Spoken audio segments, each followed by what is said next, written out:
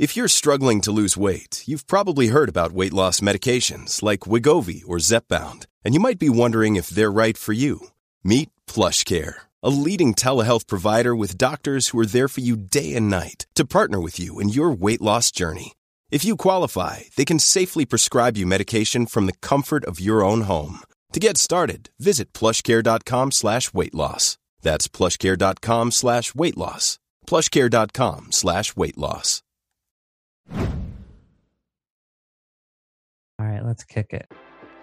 Happy Sober Day, friends, and welcome to the Sobriety Diaries. My name is Nate, and I am a grateful recovering alcoholic. That may sound crazy, but I wouldn't be where I am and helping others without it, so for that, I am grateful. The Sobriety Diaries is a video podcast where we talk to other recovering alcoholics and addicts. We hear their stories and hope to help others who may still be struggling. Don't forget to pop over to Instagram, friends, and register for our Content Creator Bundle giveaway. We will announce our winner on July 12th, but let's get down to the business at hand. Today we are chatting with Dave from Saginaw, Michigan. Hey Dave, how are you today? I have been so fortunate to get into recovery. If I wasn't in recovery right now, I'd be dead, alone, very sad man. So exciting for me to be able to share. And hopefully there's one person out there that will hear my story today. Maybe it'll link up with him and do something great in their life.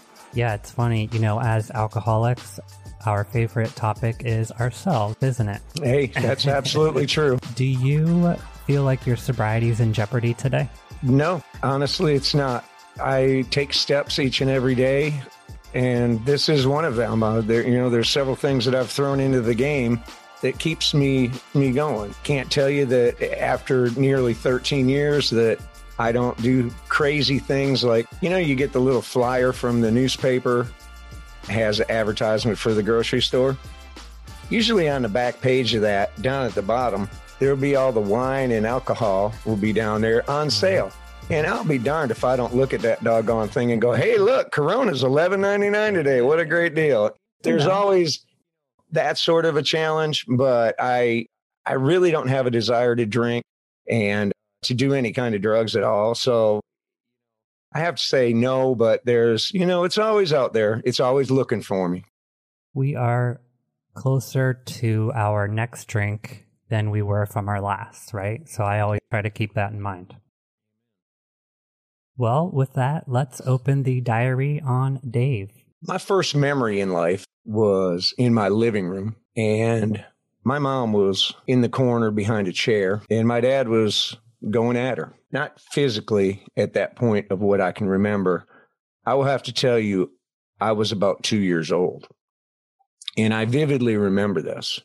Before my brother swept me off my feet and took me into another room, I grew up with an alcoholic father, whose father was an alcoholic, 2 alcoholic brothers in my home, and an alcoholic mother. Alcohol in my family was just a normal thing. I remember holidays in the house, and I was probably 8 or 9, and it was acceptable during holidays for, a little guy to have a little nip, maybe a little drambuie. Or I remember my brothers having me out at a softball game, and I was probably 9 or 10, and I walked over to the beer tap, and they had a keg out there, and just put my head under it, started drinking. And it's a cute little story in my family. That was a cute thing. That was the attitude that set me on my way. My brothers were a lot older than me. 11 years difference was the closest brother to me. The other was like 13, I guess. My dad had left after that episode at 2. So my mom was alone, and she was always working, raising me by myself. So my brothers pretty much took care of me growing up. My sister also, but more so my brothers. I was around keg parties at 4 years old. I remember them very well. I was taken to the drive-in movies, and I was just always around them.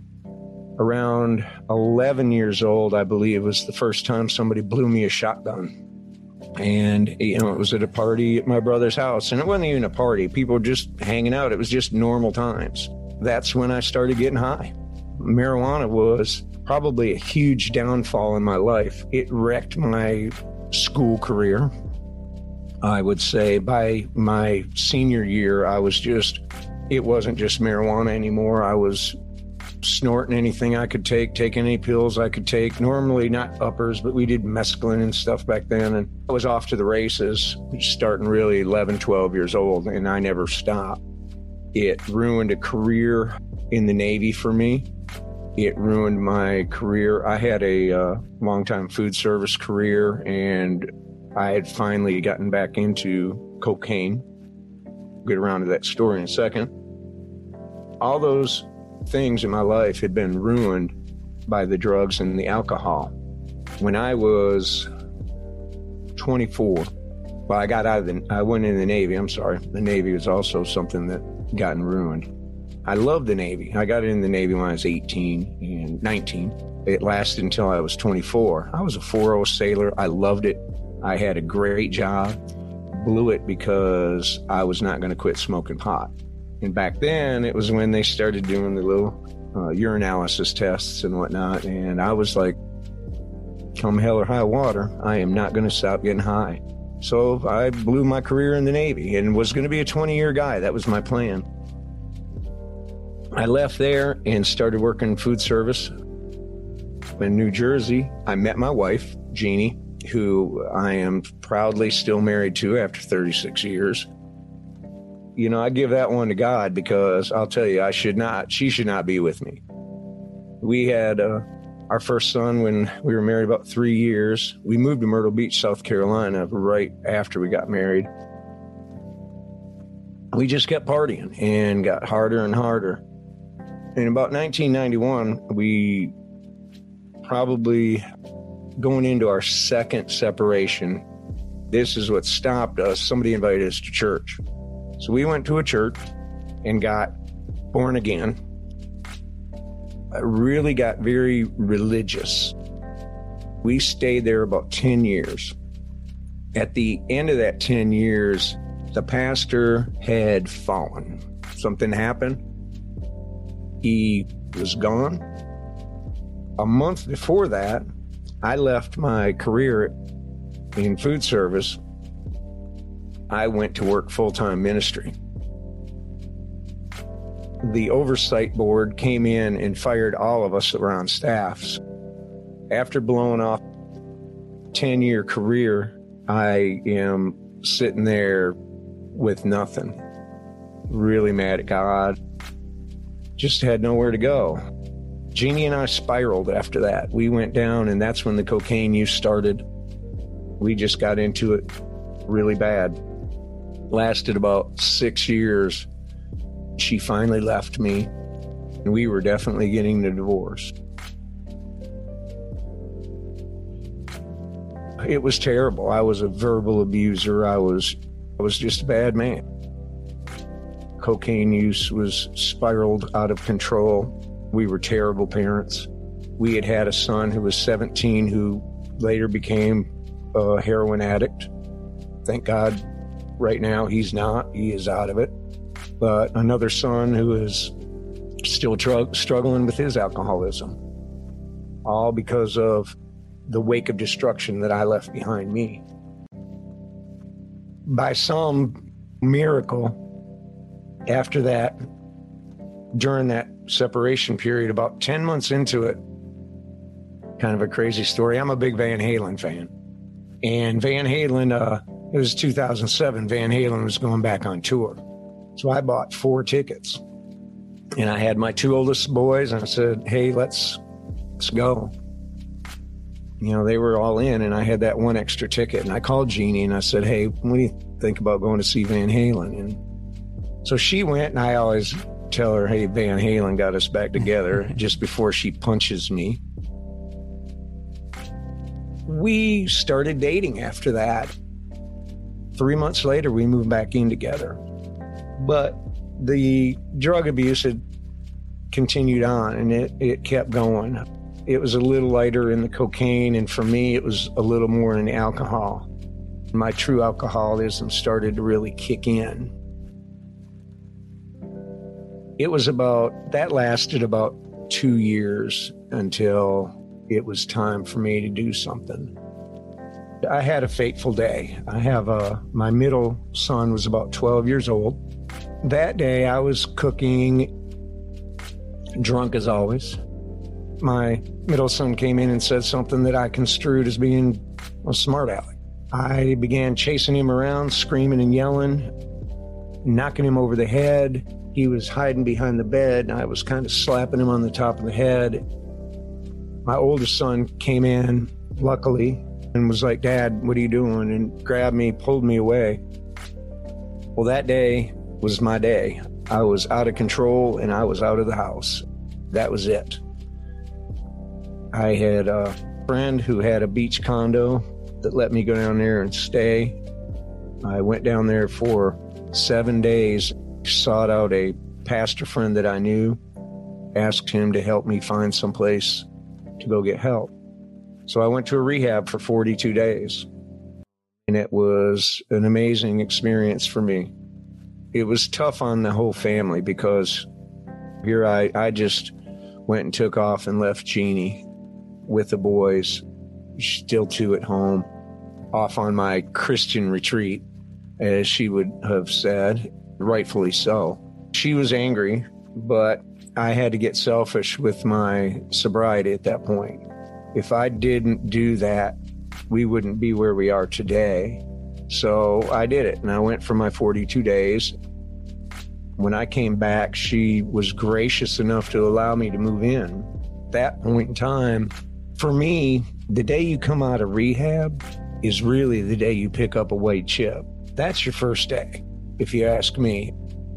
You know, you have that pink cloud thing or whatever you want to talk about it when you're in rehab. I like to say everybody finds Jesus in the joint, kind of the way it is. Hopefully, you would learn while you're in rehab something that you can carry out. And that's what I talk to. I work with a lot of guys who are in rehab for the first time. You know, that's something I tell them. I say, you'll need to find something while you're here that you'll be able to apply while you're out in the real world and be able to use that to keep going. And that's kind of what I did. And now it has progressed from that to just that daily reflection, something that I look at every day. I'm really working on every day, just looking at what did I do wrong? You know, where did I fall short? Is there anything I need to make amends for today? My third time working a 12-step program. By doing that, it has allowed me to just continually look at myself, but hopefully most of the things in the way back are cleared up. But now it's the day-to-day, my day-to-day thing that I'm working through, which is, for me, is very important. And doing this podcast with you, working on my own podcast, on the leadership board of a 12-step recovery program, Christian-based. I was there from the beginning and help open up. Those are the things that keep me going in my life. You know, I have to, each and every day, if I can give a little bit away by helping somebody else, that's what works for me. You know, for me, I have to do that, but my whole life changed around when I got sober, Nate. I had my whole vision for what I wanted to do as far as a career and everything changed. So I went back to school. I graduated last year, about a year ago right now. I graduated from Purdue University with a bachelor degree, human services, at 59 years old, Nate. Awesome. But I wanted to help people. Now I'm the director of a runaway homeless youth program, and I work with a HUD grant. And I actually help 18 to 25-year-olds come off the street, and I move them into apartments. And it's an awesome situation. Everything in my life has turned around, my vision. Money is not something I chase at all anymore. I am blessed beyond belief. I'm a giver. I will help you. I will give you my shirt. I will do anything I can do to help people. And it always comes back to me. It's just like the sobriety thing.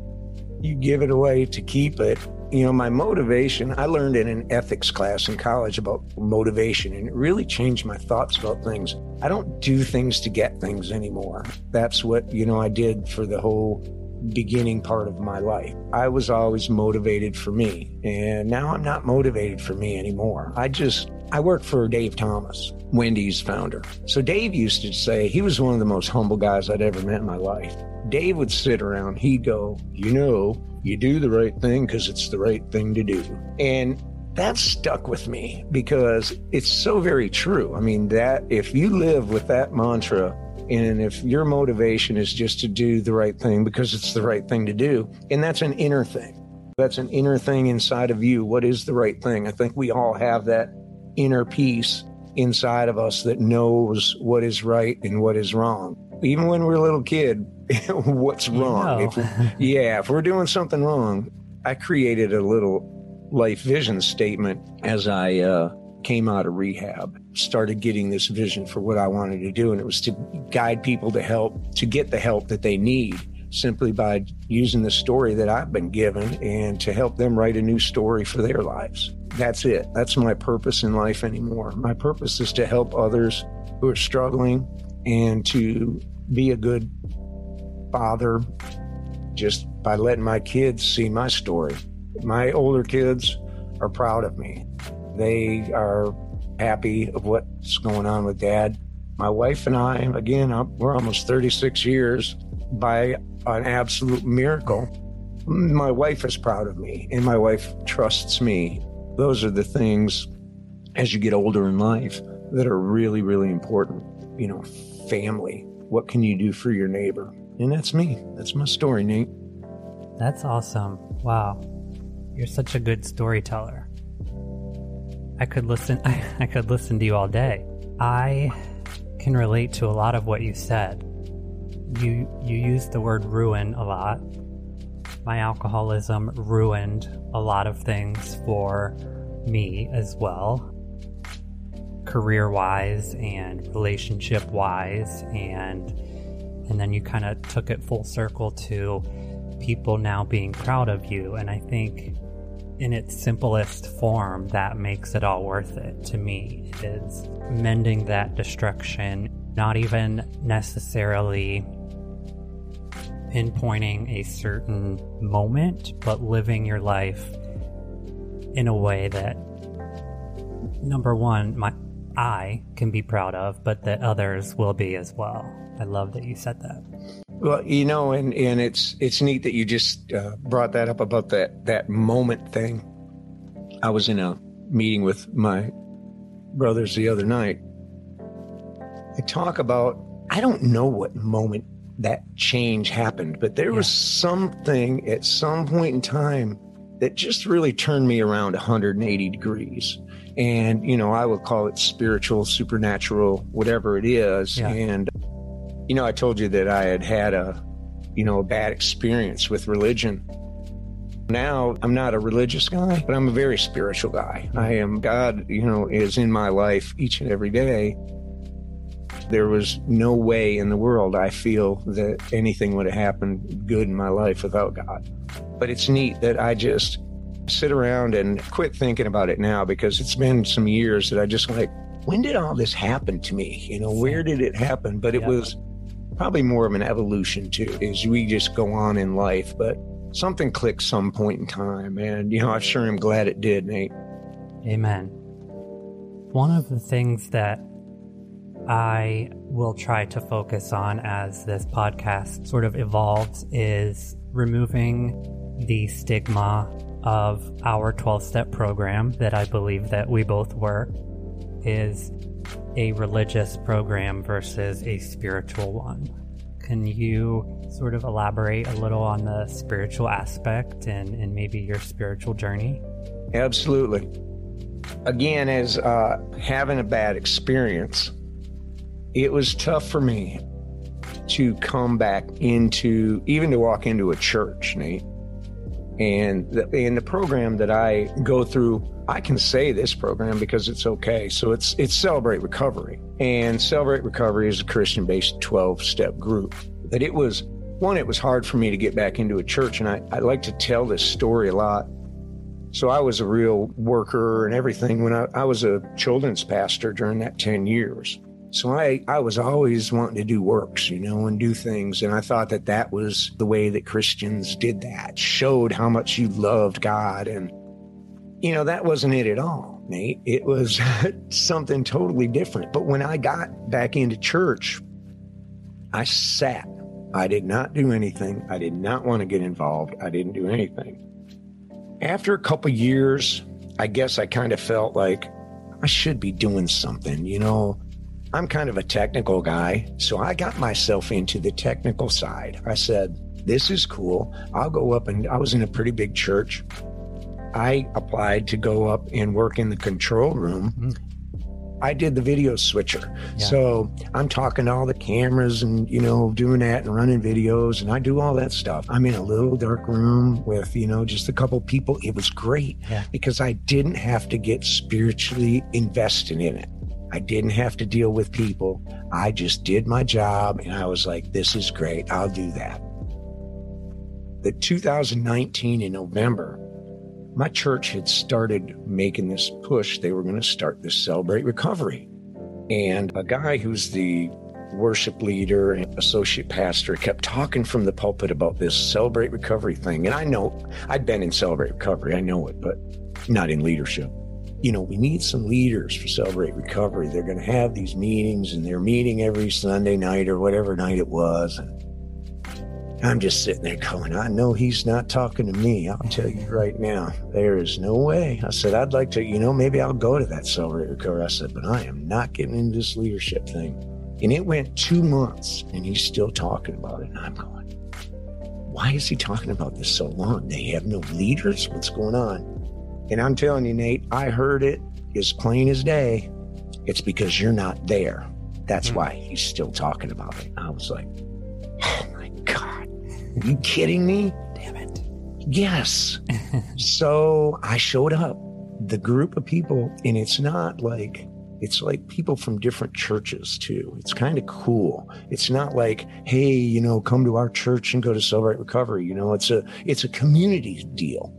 Nate, I'm going to tell you what, the people I met and the friendships I have cultivated since in the past year and a half have been amazing. It took us a full year to actually open. We didn't open until October 2020. They have there's a big book you have to go through. You have to work through the 12 steps as a leadership team, and it's a fantastic program for me.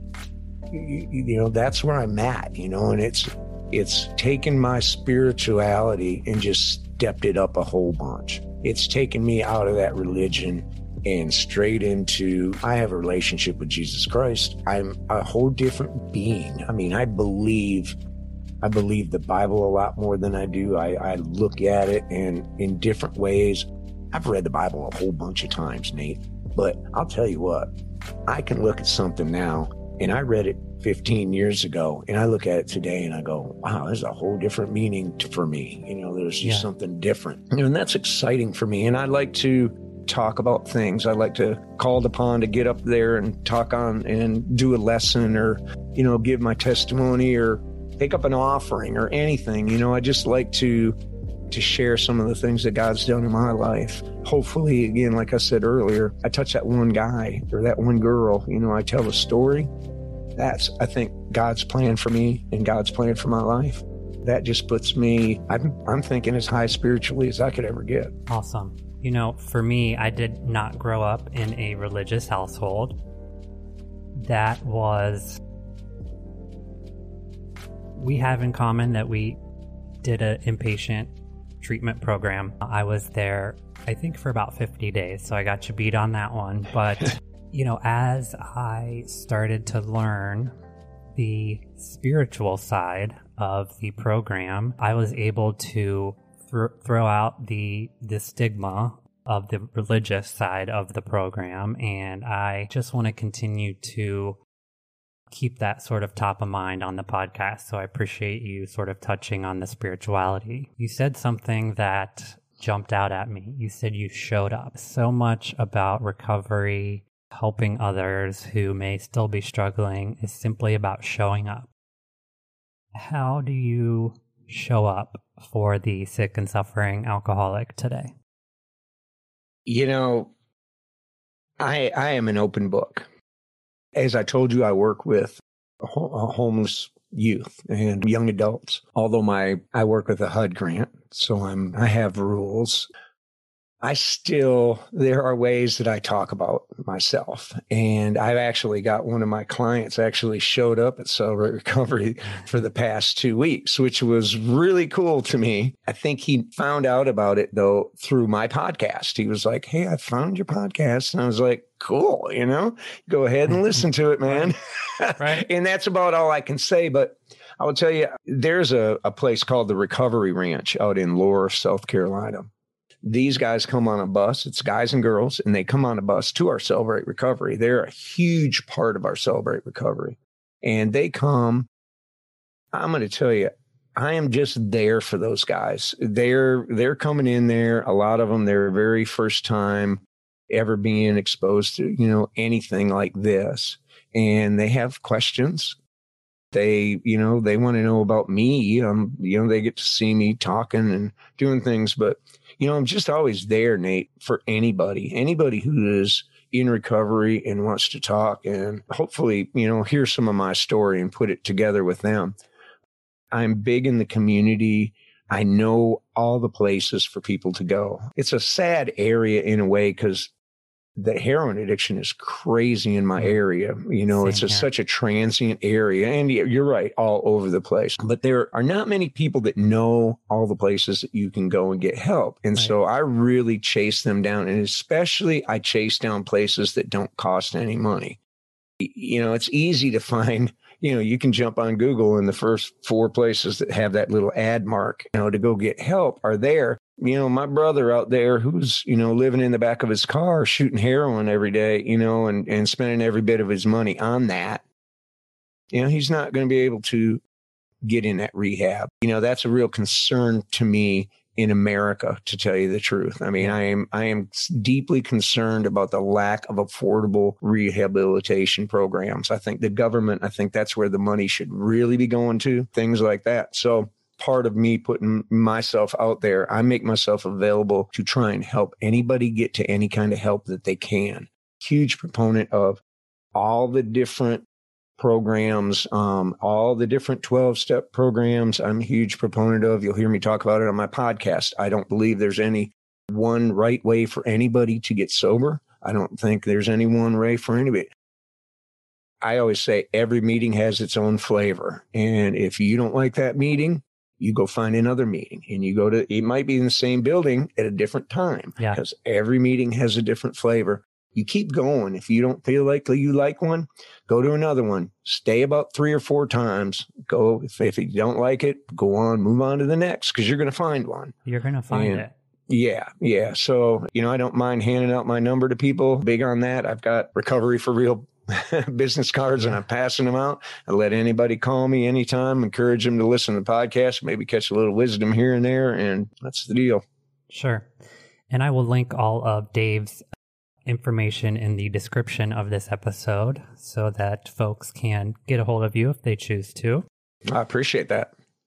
In speaking of the meetings and sort of, everyone has their own path to recovery. I don't think any 1 or 2 look the same. For me, it was a 12-step program and hearing stories of people that I could relate to and share that lived experience. It is amazing to be able to relate to someone that you look different on the outside. You come from different backgrounds. You may have never spoken to or thought that you would relate to outside of that meeting room. That is very powerful for me. Was there a story you heard or a relationship that you built in early recovery that was sort of a building block for you? We have a very close family.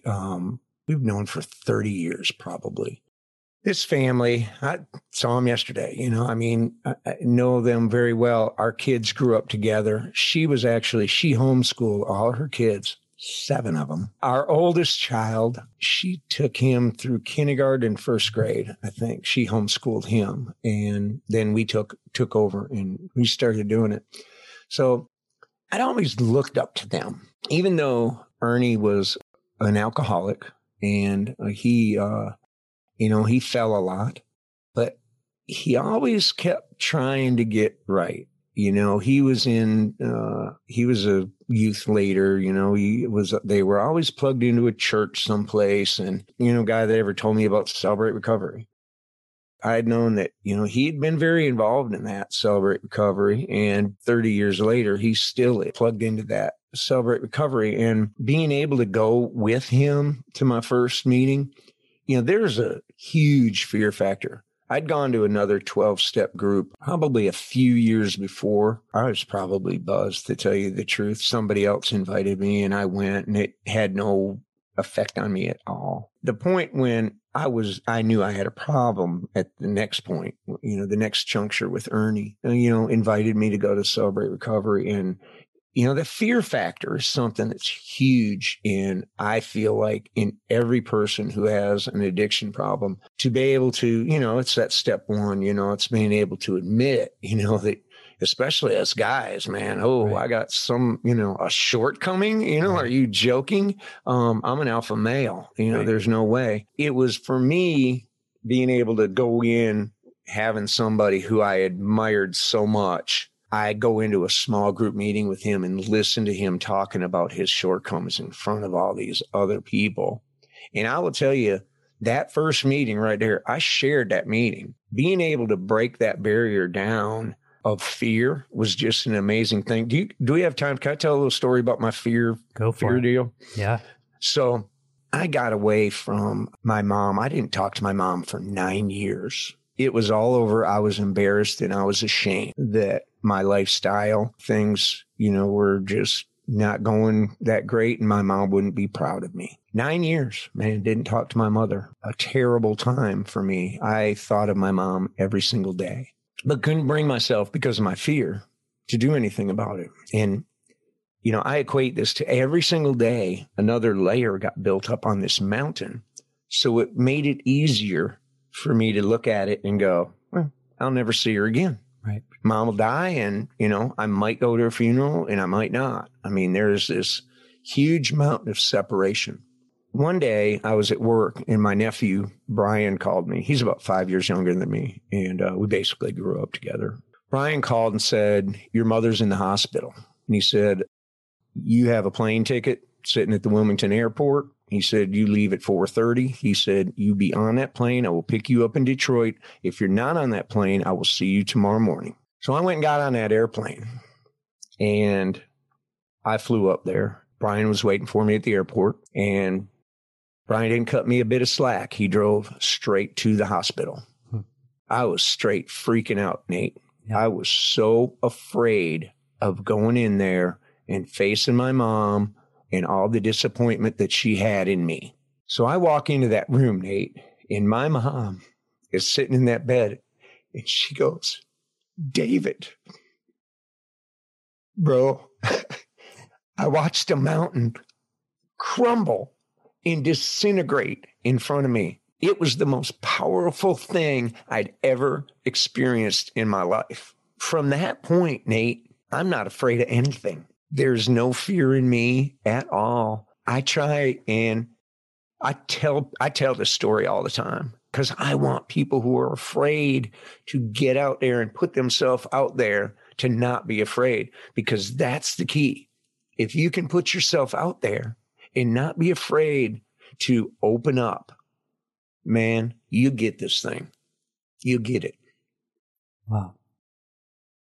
That's powerful. Thank you for sharing that. Yeah, man. It's a great story. It's a great story. Dave, what do you hope to leave as your legacy? Wow. I'll tell you, if people could just say, Dave really loved people, because that's what I would like my legacy to be. Dave was somebody, Jesus said, love your neighbor. I want to be somebody who doesn't have any hate or judgment in me on anybody. I want to be a guy that really genuinely loves people. And that's what I want people to know. I want them to know that I'm a guy that had no judgment, loved people, and just wanted to help them. In our short time together, I can tell that about you. Thank you. I appreciate that. Yeah. more than you could imagine. Dave, what are you grateful for today? You know, I am grateful to be alive. I am unbelievably grateful for the things that God has done for me. I am, you know, those things include the relationship with my wife, Jeannie. She is, you know, she's an amazing woman. And for her she graduated college at 44, by the way. She's a registered nurse. Awesome. But for her to still be with me and to, you know, her to believe that God was going to fix her husband at some point in time and it wasn't going to be her fixing me, you know, and to stick with me, you know, I'm incredibly grateful for that because our life together now is wonderful. It's all that I thought a marriage should be. And my children, you know, even though, you know, I got a 16-year-old that's, you know, starting with his mouth. My 24, right, as they do. My 24-year-old that's struggling, and my older son who has battled through that heroin addiction, and I also have a 5-year-old grandson named Elijah, who is an awesome, awesome young man. We actually are raising him, you know, due to drug addiction. He's an awesome guy, but I'm real grateful for all of them. I'm grateful that my kids are seeing the change in my life. I had one of my sons, my middle son, you know, who actually admitted to me for the first time he was an alcoholic this weekend. Oh, wow. And he told me how proud he was of me. Something I got a couple weeks ago while I was in church. My pastor talked about talking to your children and how he talks to his daughter. He's proud of her just because she's mine, is what he said. And it was a revelation to me. I don't need to be proud of my kids because of their accomplishments, because that makes you look kind of at their shortcomings also. Yeah. Sometimes as a parent, you know, we all tend to judge a little bit and, you know, I wish you would have done it like this or whatever. I have a whole podcast about that. Don't be a jerk. And to me, it was such a revelation. You know, Jeannie and I both went to all of our kids. You know, we eyed them and said, we're proud of you just because you're mine. It kind of changed something in my whole outlook of my kid. You know, I can't, you know, I still get upset with them. I mean, it's only been a couple of weeks too. Sure. I'm working it out.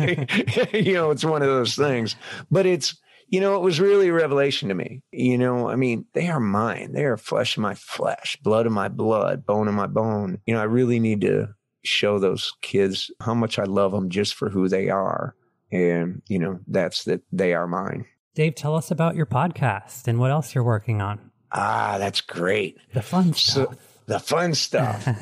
So my podcast, Recovery for Real, was, you know, really just born out of an idea. I just wanted to do something else. And I'd started listening to podcasts a couple of years ago. Then about a year ago, I started thinking about my podcast. And I said, I think I'd like to do this. We, you know, we were getting into the pandemic too. I said, I might have a little time to do this, even though I had stuff at work, but I was working from home. So I said, you know, I could steal away some time and do that. And recovery is a day-to-day, hour-by-hour thing. And there are so many things that come up on your day-to-day, you know, life that affects your recovery. And to me, it's that living life on life's terms thing. Again, there are so many different things that come up, and there are so many people that have gone through it. You know, I wanted to start talking to people that have been through it. I wanted to share some of my things. I'd had so many people talk to me about, hey, are you going to write a book someday? Because I'm a storyteller, and I did want to write a book, but it just never, and I started doing it, and it was like, I'm looking and I'm like, oh, well, I want to do this devotional book because it would be kind of easy. And I look at that idea and I go, you know, yeah, that's kind of cool, but it didn't seem as fun to me. This podcast thing kind of seemed fun to me. So I was like, I wonder if I can do it. And I started, you know, jumping around and man, I spent that whole year reading. And then in December, I guess, you know, after I'd done it for about 6 months, I started buying some equipment, and I went through a whole set of equipment and I sold it all. And I went back and because I did Dave, 2 podcasts. I bought so much shit. and loved it and hated it 2 days later and sent it back. And I mean, Amazon is at my front door probably every day. That guy's going, what in the world is going on over there? So it hit, it was a process. But once I started doing it, the content, I started pulling content together and really working it. And my oldest son is great. He listens to podcasts, and he is a great critiquer of me. Again, it's the same deal. If I can touch one person with a story, every week, I did what I feel like I'm called to do.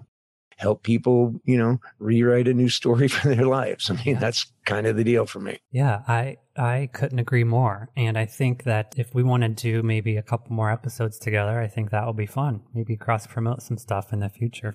Yeah, that would be awesome. I was getting ready to ask you if you want to do my show. Let's do it, for sure.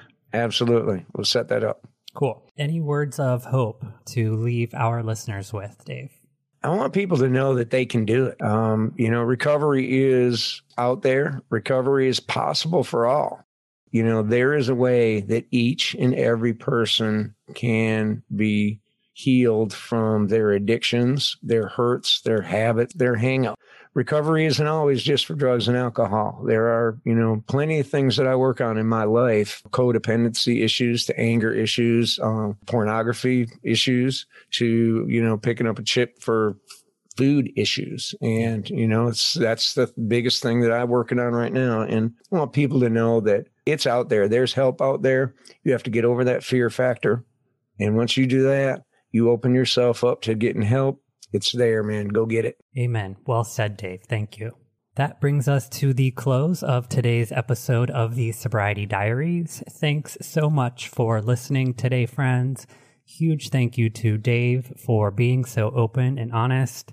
Hopefully you heard something that resonates. You can find us on Spotify and Apple Podcasts at the Sobriety Diaries, youtube.com/Nate Kelly, where we upload today's video podcast, or on Instagram at the Sobriety Diaries Pod. If you'd like to share your story, reach out at the Sobriety Diaries Pod at gmail.com. Check back soon for new episodes with new stories to tell. But until then, try your best not to drink and be good to yourselves. Bye, friends.